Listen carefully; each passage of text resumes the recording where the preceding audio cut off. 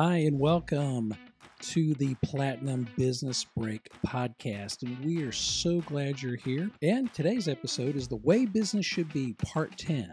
Spin-off non-core products and services. Okay, it's season 3, episode 19. Yeah, some of you are going, okay, what, I'm not sure what he means there.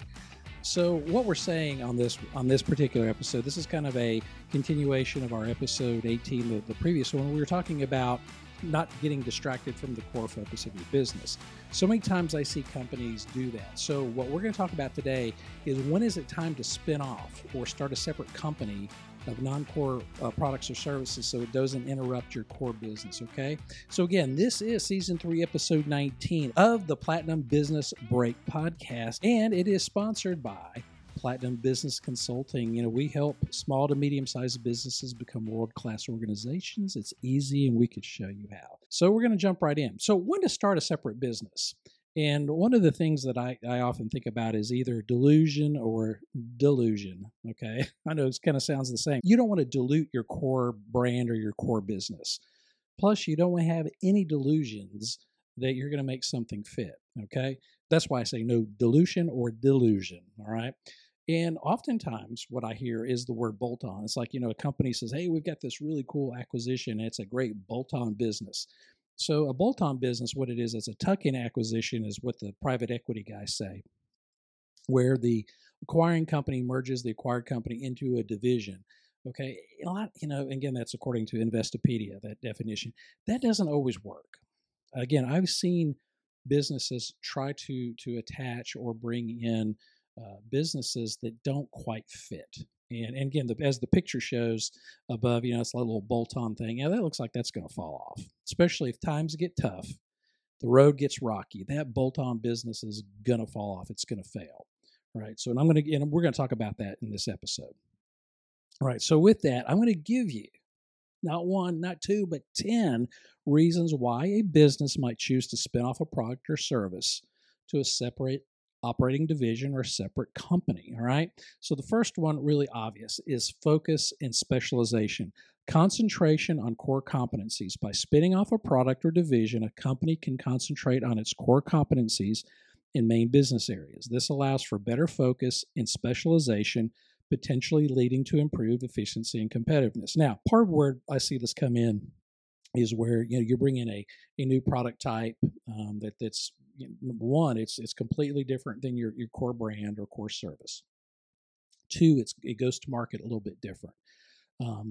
It's the distribution channel or sales channel is different, which means then you've got your existing team who's supposed to be focused on your core, which let's call it your cash cow, right? And all of a sudden now they got this little bolt-on, this little extra business, and it's taking resources, okay, and it starts breeding confusion. So that's why you need to maintain the focus on your core brand and let this specialization, this unique or this different type of spinoff, kind of do something different. Strategic alignment, number 2. Strategic focus. A spinoff can align with the company's overall strategic objectives. It allows the parent company to focus on the primary goals, while the spun-off entity can pursue a different strategic direction without affecting the core business. And again, this kind of goes back to what I was saying earlier about when you're diluting things. For example, you have a company that brings in a not quite good fit product, but yet you start using all the some companies say shared services. You start using marketing and IT and the sales force and customer service and order management, all those. And all of a sudden they have to learn this new bolt-on business. They have to learn this new different type of product or service. And what happens, it dilutes it. And also it causes confusion. So, and the alignment gets off because it's like, hey, we're supposed to be focusing on what we're very good at or what made us good. Now we're looking at this other type of product. Yeah, it was profitable when we bought it, but it doesn't quite fit in. All right. I hope this is making sense. Some people are going to push back on this, but I'm going to get a little more specific as we go on. Financial performance, value creation. A spinoff can unlock hidden value. If a business has a distinct segment with different growth rates or risk profiles, separating them can make a value of each segment more transparent to investors, potentially resulting in higher overall market valuation. Now, that's obviously for a publicly traded company. Now, I worked for a privately held company And again, same kind of thing. They brought in a product that was just different enough. It didn't really fit in the distribution channel. The sales force really didn't understand it. Plus, the company that they brought in, it was a me too of a very crowded space. So all of a sudden, all these resources went into this new product or product type.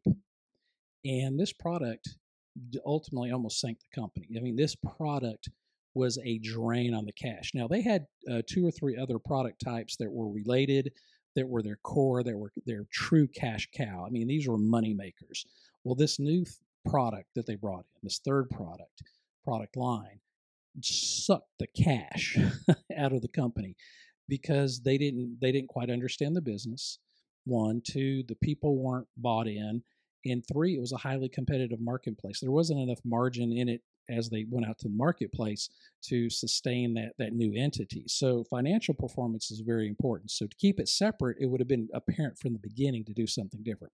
Okay, number 4, capital allocation.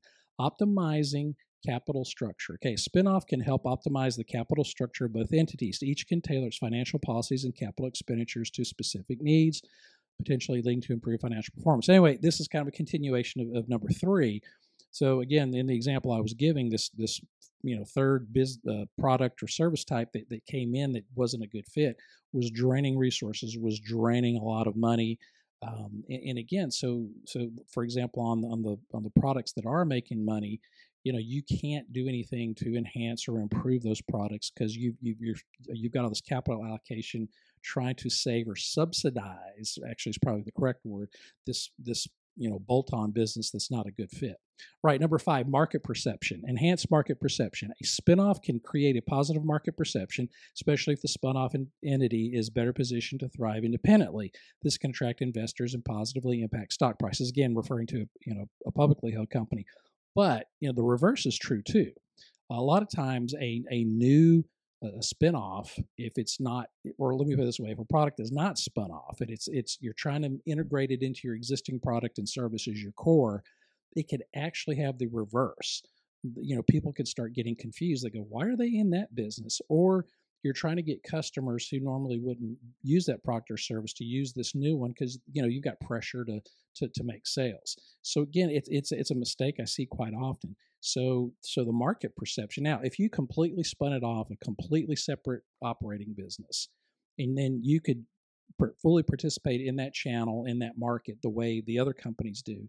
And again, I know some people are going to say, well, we had some competitive advantages with our core products. Well, if that's true, if they really fit, okay, if they really fit, for example, you see car dealerships, and you might see car dealership who opens up a motorcycle dealership or an ATV, 4-wheeler, recreational vehicle type, dealership next door. Okay, well, that's not core. That's a little off, but some of the, you have a service department, you have a finance department, there are some cross-pollination or there are some synergies or shared services that make sense. But a lot of times that is not the way it works. All right, number 6, agility and innovation. Smaller independent entities are often more agile and innovative. A spinoff can create a more entrepreneurial environment, fostering creativity and quicker adaptation to market changes. Again, I think this is what sinks a lot of companies. Again, they bring this new product or service, try to bolt it on, try to make it into their core. It doesn't fit. Okay, so then it becomes part of the big machine that grew this cash cow, right? I mean, I hope this is making sense. And so what happens is if you can spin it off and give those people an incentive to grow it, to make it happen, it's going to be a huge difference. Okay. So, again, when something is new and you're in a new market, man, that is really the fun time. But you can't combine something like that with a existing or an aging or a mature product because it just doesn't fit. So again, I hope all this is making sense. So agility and innovation. Risk management. By spinning off a business unit, a company can isolate specific risks associated with that unit. It can be especially important if the spun-off division has unique risks that are not well aligned with the risk tolerance of the parent company. And again, I'll keep using the same example. This company brought in a product not exactly aligned with its core, and what ended up happening, they had a lot of warranty claims. Okay, because part of that industry is, there was these really crazy warranties they had to offer to get in the door. So all of a sudden, guess what? They started having increased warranty claims. Well, guess what? Because of that risk was now spread over to the more profitable side of the business, and they were sucking cash out to pay some of these claims, right? Does that make sense? I hope it does. So, risk management. Employee engagement, number 8.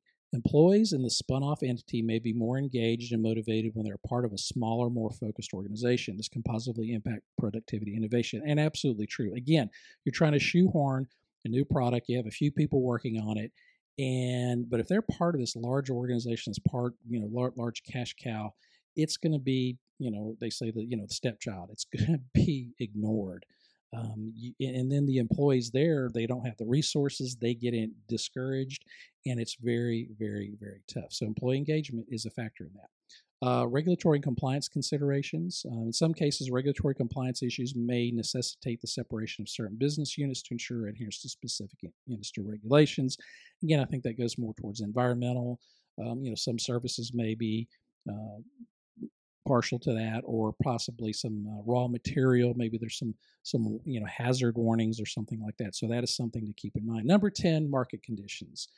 Changes in market conditions, consumer preferences, or technology make it more beneficial for a business to spin off a division to adapt more effectively to those changes. And again, that's the same thing. So if you have a core business and you're operating in a certain way, and then all of a sudden you have this business that doesn't quite fit, the changes in your core business are going to affect that, or vice versa. You need to be able to be nimble and quick and grow that new entity, especially if it is not part of your core. All right.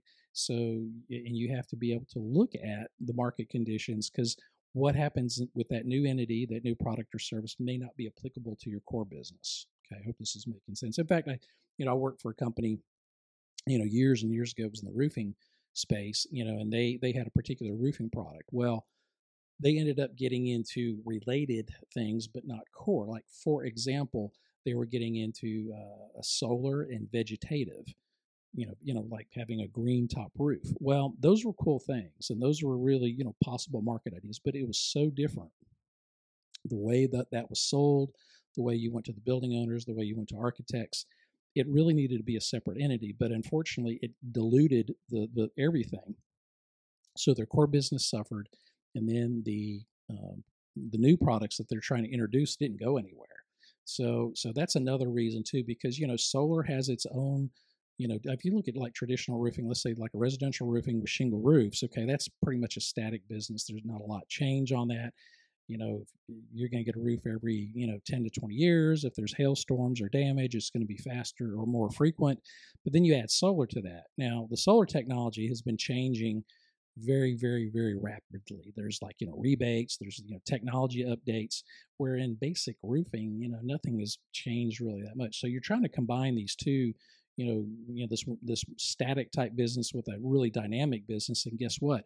The market conditions of each will dictate different things. So you start getting confused on that, especially imagine having the same sales force selling those two products. And again, they match, they fit, but there's a specialization here that would dictate a separate business unit. All right. Now I'm going to give a couple examples. Again, because I said this concept is a little, I think, going to be hard for some folks, and I'm probably going to get some pushback. But let's look at this one, Alphabet. Now, again, a lot of people don't realize Google's parent company is called Alphabet. So in 2015, Google restructured its operation, formed Alphabet as its parent company. Google became one of the subsidiaries, while other businesses like Waymo, which was a self-driving car concept, Verily, Life Sciences, and Nest, and we've all heard of Nest. Nest is, those thermostats and things like that, became independent operating divisions under Alphabet. So, think about that. Think of the Nest thermostat control in your home. Now I know we're going to say, oh, it's all hooked to Google. They all talk and they're listening to us, and I get that. But it's a different thing. Google is more of a service. It's a search engine. It's a software. But then you got this Nest, which is a thermostat, and it's actually an actual product that has to go through distribution. It has installation. There's warranties and all that. So I hope you kind of see that. So it made sense to make it a separate, independent operating division under Alphabet. All right. So that's pretty cool. I'll look at this one, General Electric. Now, General Electric, A lot of people know Jack Welch. He was, the guy that really kind of saw the big growth of General Electric or GE. So GE has a history of creating separate divisions for various businesses. One notable example was NBC Universal, which was a major media subsidiary of GE. Now, in 2011, GE sold the controlling stake in NBC to Comcast, eventually leading to the separation of that. So the point is, it was a separate business, but it wasn't really a core fit because GE now I think is structured three ways: GE Healthcare, GE Vernova, and GE Aerospace. So I mean, like I said, GE's typically you think light bulbs and appliances and things like that. So again, you're trying to get in the business with a broadcast company, NBC Universal. Just not a fit to a manufacturing, like an industrial manufacturing company, right? So does that make sense? So they spun it. It was a separate entity. Then finally they just sold it because like this doesn't even fit. Okay, that's what I'm trying to get you to think about. Right, let's look at IBM. IBM is known for evolving its businesses over time. In the 1990s, IBM spun off its printer and hard drive divisions to separate companies, Lexmark and Hitachi Global Strategies. Okay, in addition, they also have several other businesses like Red Hat, NordCloud, Taos. In other words, so IBM's the parent company, but they have all these other separate businesses that are separated. They're not ran, with IBM, banner, and that just helps keep those businesses independent and helps them grow. Now, doesn't mean they can't leverage the financial strength of the parent company, but it's got to be separate. You can't sell all these things up underneath IBM. Okay. All right, let's look at Microsoft. Again, known for Windows, Office, Word, Excel, and PowerPoint. They also own Skype, Bing, and LinkedIn. A lot of people don't realize that Microsoft owns LinkedIn.